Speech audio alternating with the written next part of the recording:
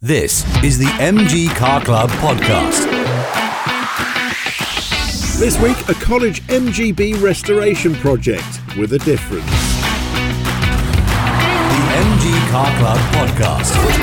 Hello, I'm Wayne Scott and welcome to episode 70 of the MG Car Club podcast. Hope you're well, hope you're enjoying the sunny start to autumn that we seem to be enjoying, and hope you also enjoyed the fantastic MG social gathering happening just around about the time when this podcast will be released. So I hope you all had a fantastic day, and definitely having a fantastic day were all of those people that took part in the auto solo at the event, and fantastic work by Noel Linford and his team to put on an auto solo that gave people a real introductory taster of what auto testing in the MG Car Club is all about. The results in Class A, which is for cars between 1924 and 1980, was Ian Webb taking first place in his midget. Second place went to Malcolm Clark in his midget, and another midget taking third.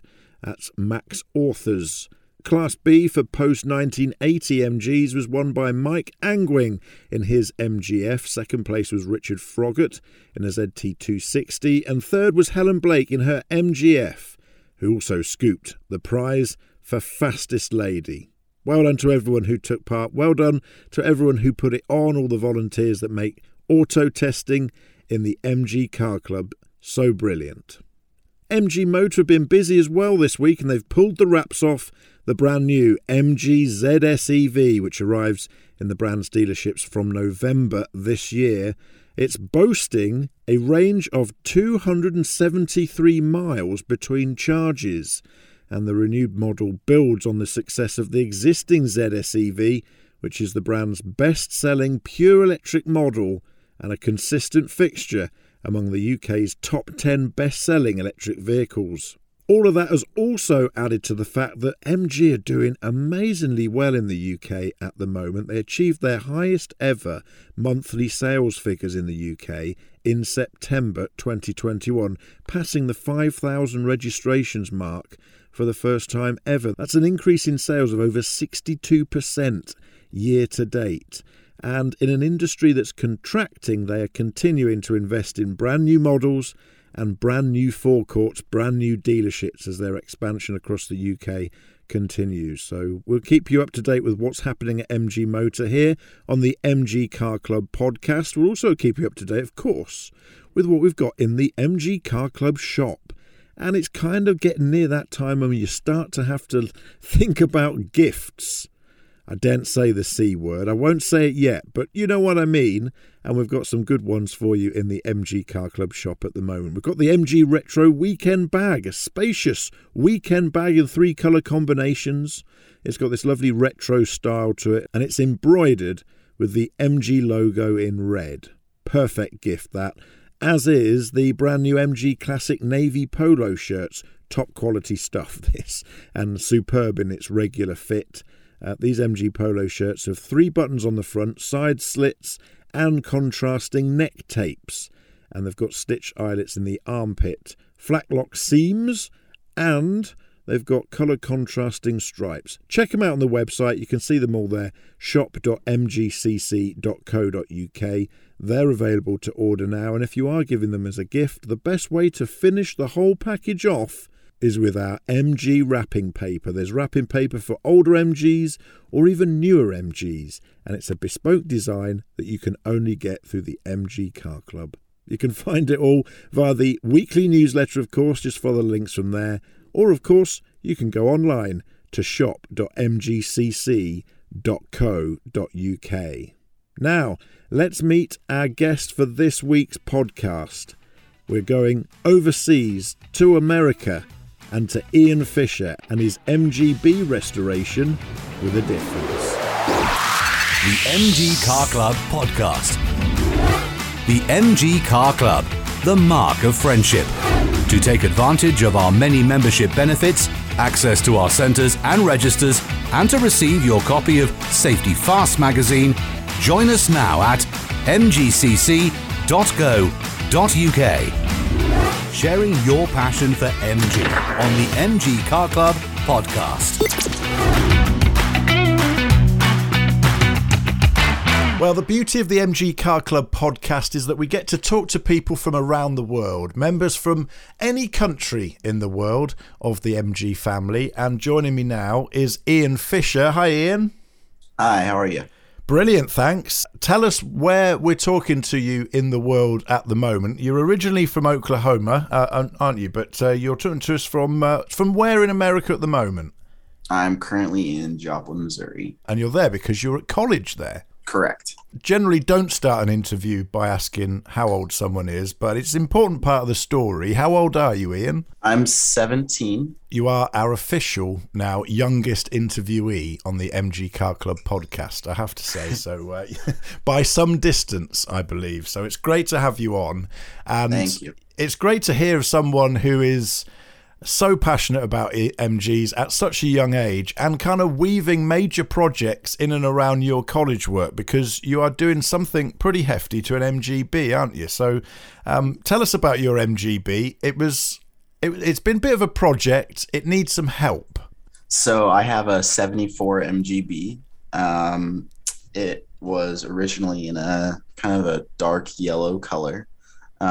But I'm currently working on swapping subframes, drivetrain, and engine from a 94 Miata into it.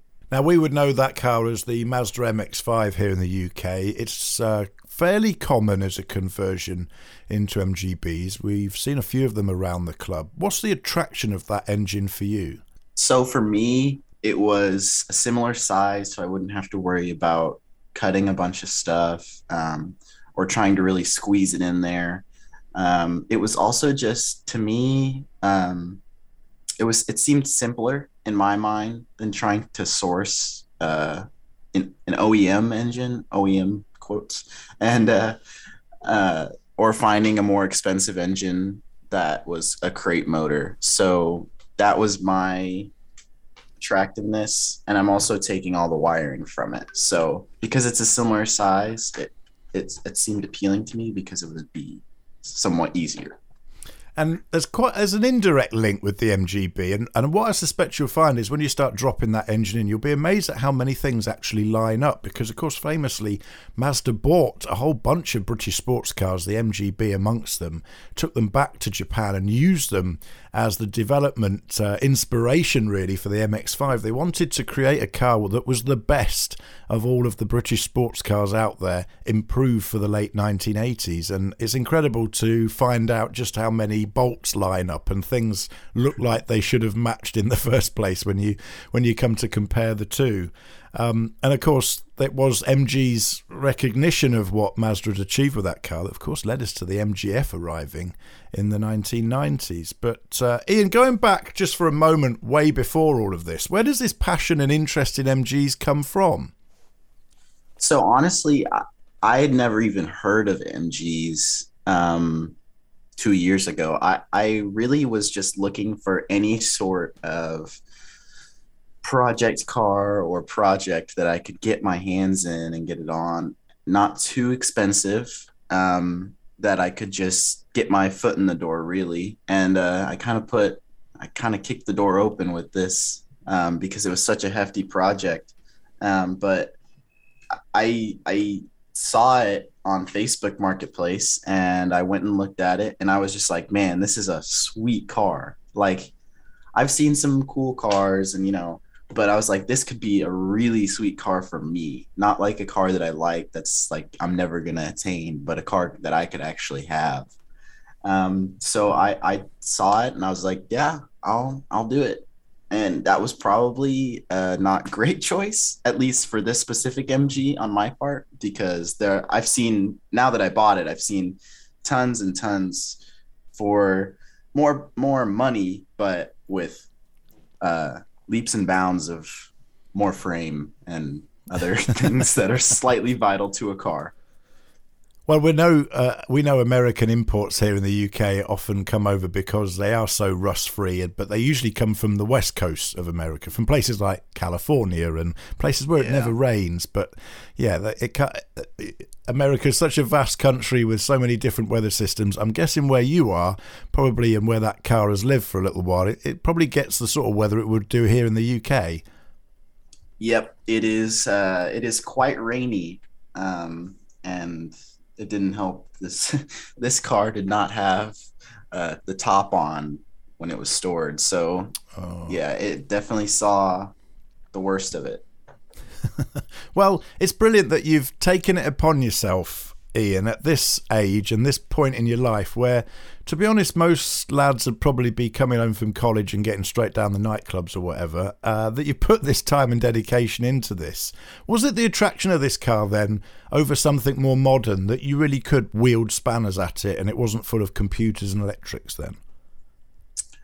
So for me, when I was thinking about what to work on, I was always thinking about something older because it would be simpler for me to work on, like you said. Just because I figured if I wanted to start something, I should probably start, closer to the beginning, which I can't really get to the beginning, but I can get closer than I would be to a more modern car that would have a lot more going on than what I've got now. So yeah, that was kind of my thinking behind it. Well, it's great to see that an MG will be living on, albeit with a different engine in it because of your efforts. So talk us through where you're up to now. So you bought the car, you've dragged it home, you're now studying just how many rot holes and problems are in the body and various other important bits. So where do you start?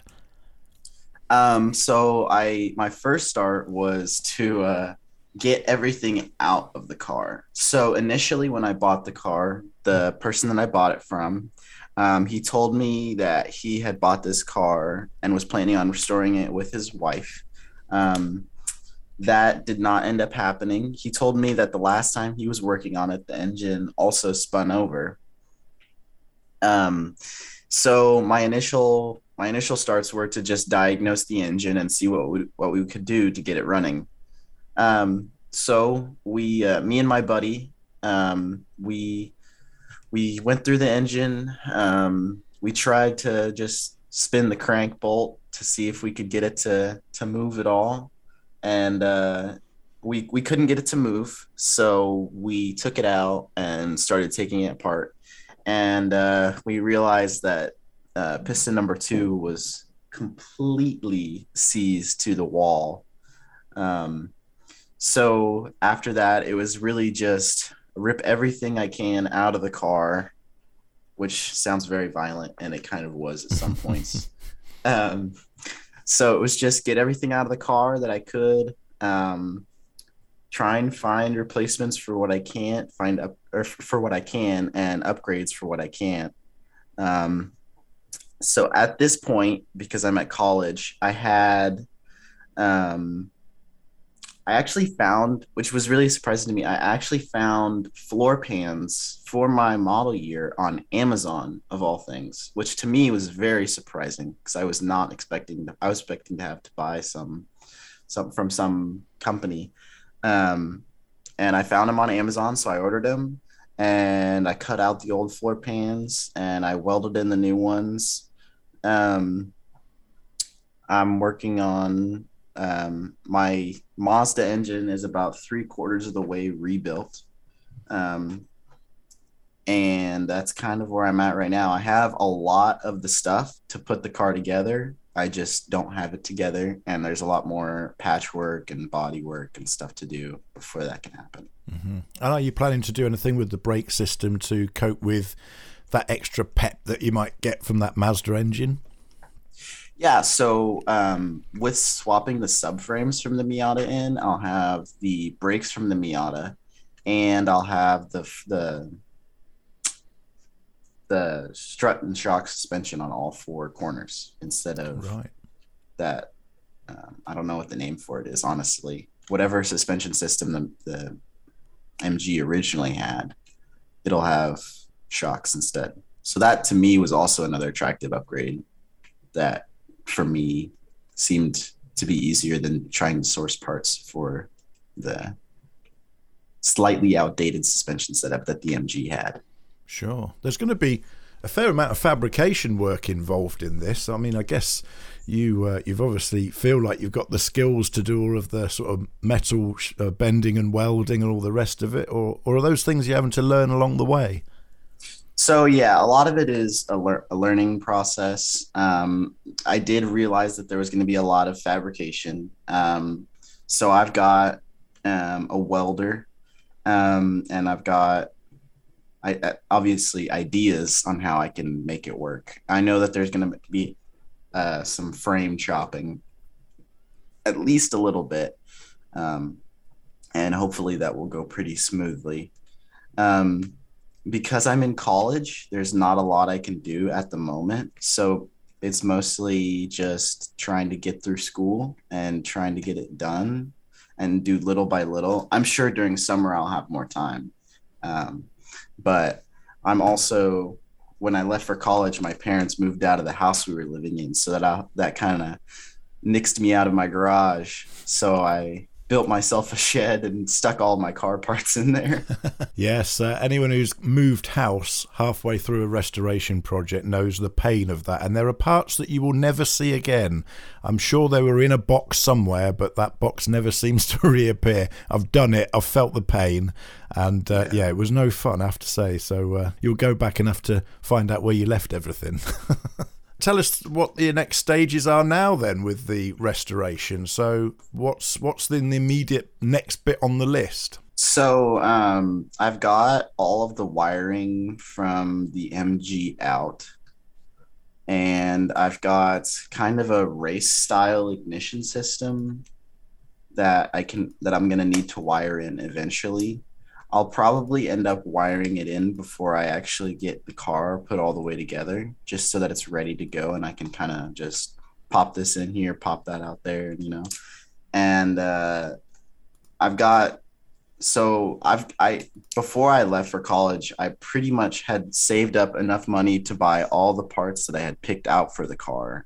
So mostly it's just I need to figure out how to do that retrofit and what to do to modify the subframes to get them in the car. Looking at some of the other Mazda engine transplants that have happened before will give you a template to that, but ultimately you have to swap the full subframe over with the suspension and everything else. There's going to be a lot of designing it as you go, I guess. Yeah, for sure. You came to us here on the MG Car Club podcast because you are part of a wider community of young MG enthusiasts in North America. Tell us about the scene over there and who else is doing this kind of stuff and what your mates think of it. Do they all think you're mad, and how many other people are you able to connect with? So personally, I have not connected with a ton of people. There is one younger guy. He's in our group on Facebook, and he lives in Canada. I talked to him a little bit because he seemed to be pretty interested in my project, as was I for his. And he's probably the person that I've talked to the most, and I've just kind of bounced ideas off of him and asked him how his car is going, because he's driving it and I wish I was.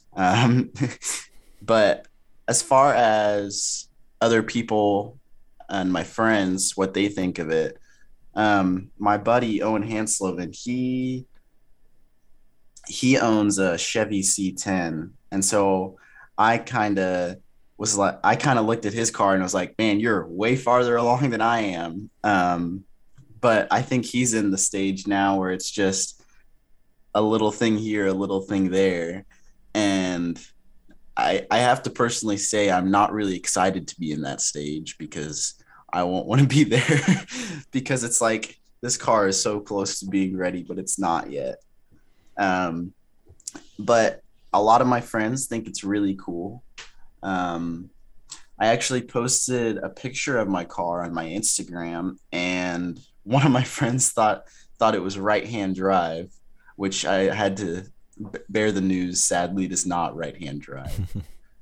But it's a pretty sweet project, and a lot of my peers and other people have showed their admiration for it.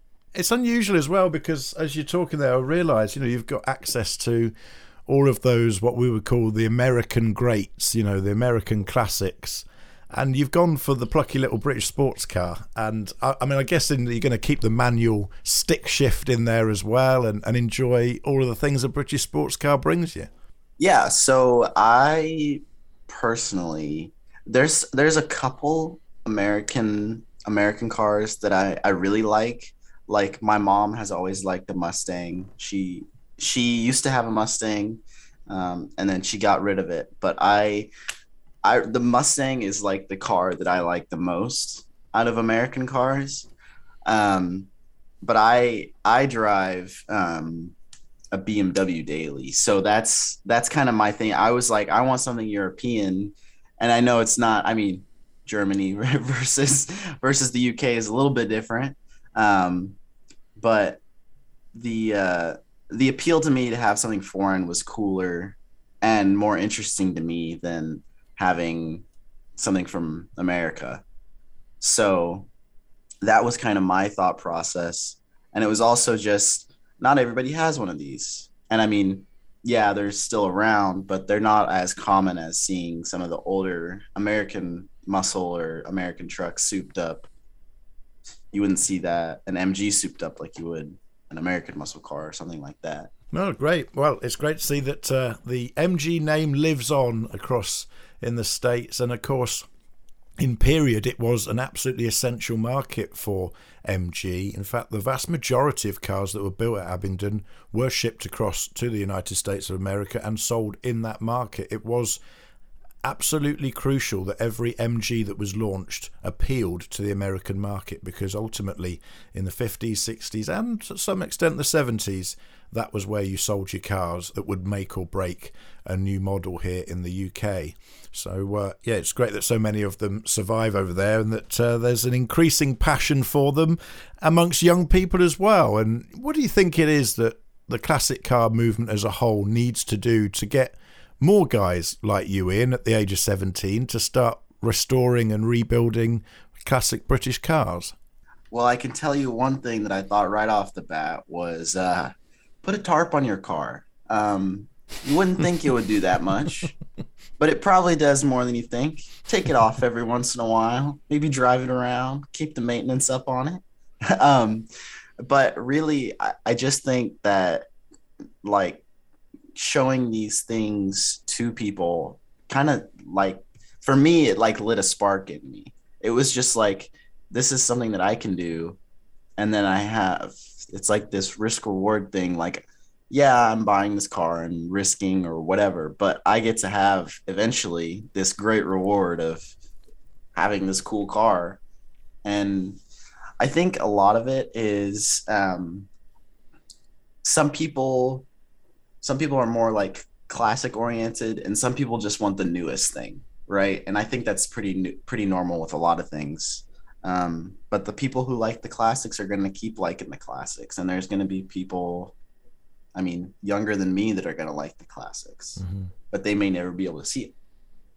We live in a world where you're almost made to feel guilty, or certainly you are seeing the media messaging into the general public that we should feel guilty about owning and restoring and driving old cars.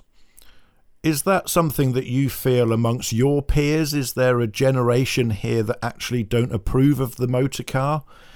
And how do we educate younger generations, do you think, that actually historic vehicles like the one you're lavishing so much love and passion on actually are not part of the problem? That they don't make any difference really to our duties to reduce our carbon output and to look after the planet if they were all to disappear, because there are so few of them and they travel so little mileage. What have we got to do to get that message across to young people, do you think? And actually, do you think young people are disapproving of historic vehicles? So I don't think, at least for the limited spread of people that I know, I don't think there's anybody really that disapproves of it. I think that there's people that don't really understand it. And my mom works in oil and gas, so that's kind of, I'm slightly biased, you could say. But I think that people don't really understand what all these different things mean. And I think one thing for me that kind of has, I wouldn't say like made me think about it more, but it made me like want to do it quicker. Was an act. I don't know. I don't think it's passed, but it's called the EPA Act, and I don't know if that's something that's happening over where you are. But it's basically like preventing everybody and anybody in any shops or anything from modifying cars from stock. And I think that is something that's just like, for me, that's something that I would never want to happen. Because if everybody's driving the same generic car, then what's the point? Like, yeah, it gets you from point A to B, but that car can't express you how you are. So I don't think there's like, in my small circle of people that I know, I don't think that there's people that are really against it. I think that there's people that don't understand it and they don't know really what's going on.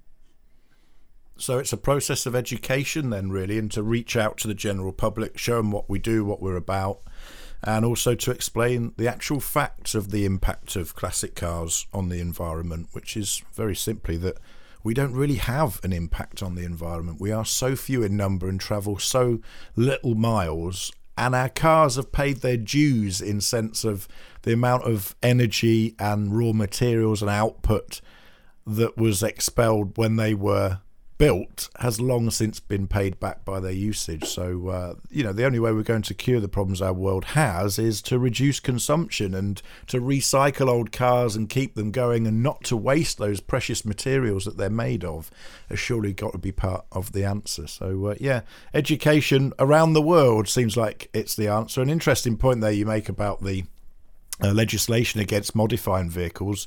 Luckily, thanks to the FBHVC that we have here in the UK, the Federation of British Historic Vehicle Clubs, they are a lobbying group that fight for various different rights, if you like, for historic vehicle owners to use and enjoy their cars on the road here in the UK. And they have defended our ability to modify classics. You are allowed to run a classic car here with modifications. Sometimes you aren't allowed to register them as historic or get age-related number plates for them. It's all on a point system with the DVLA as to how many bits of the original car are still intact. So, you get X number of points for the rear axle or the engine or whatever. But I know in some European countries, I think Germany in particular, you simply are not allowed to modify historic vehicles from stock. You have to keep them as they came out the factory, and they're also limited on mileage as well. So certainly something we wouldn't want to see rolled out across the world. So I guess, Ian, what you need to do is round up all of your mates and protest and make noise and make sure those sorts of legislations and laws don't come into force. For sure. Definitely. Finally, what are your visions for when you've completed this fantastic project? You've got your MGB complete. It's sat there with its Mazda engine running away nicely. What do you want to do with it? What are your dreams and ambitions? So I've brought the topic up a couple times to my dad. I think it would be really fun to race it, and if there's any classic car circuits or anything like that. Obviously, that's kind of a controversial topic with my parents, just because of the risk involved. But honestly, I just love to keep it going and keep it alive and healthy. I do have plans to put a bunch of sport related things into the car without racing it, but I'd really love to race it. Well, I look forward to hearing about your first formation on the first grid at your first race.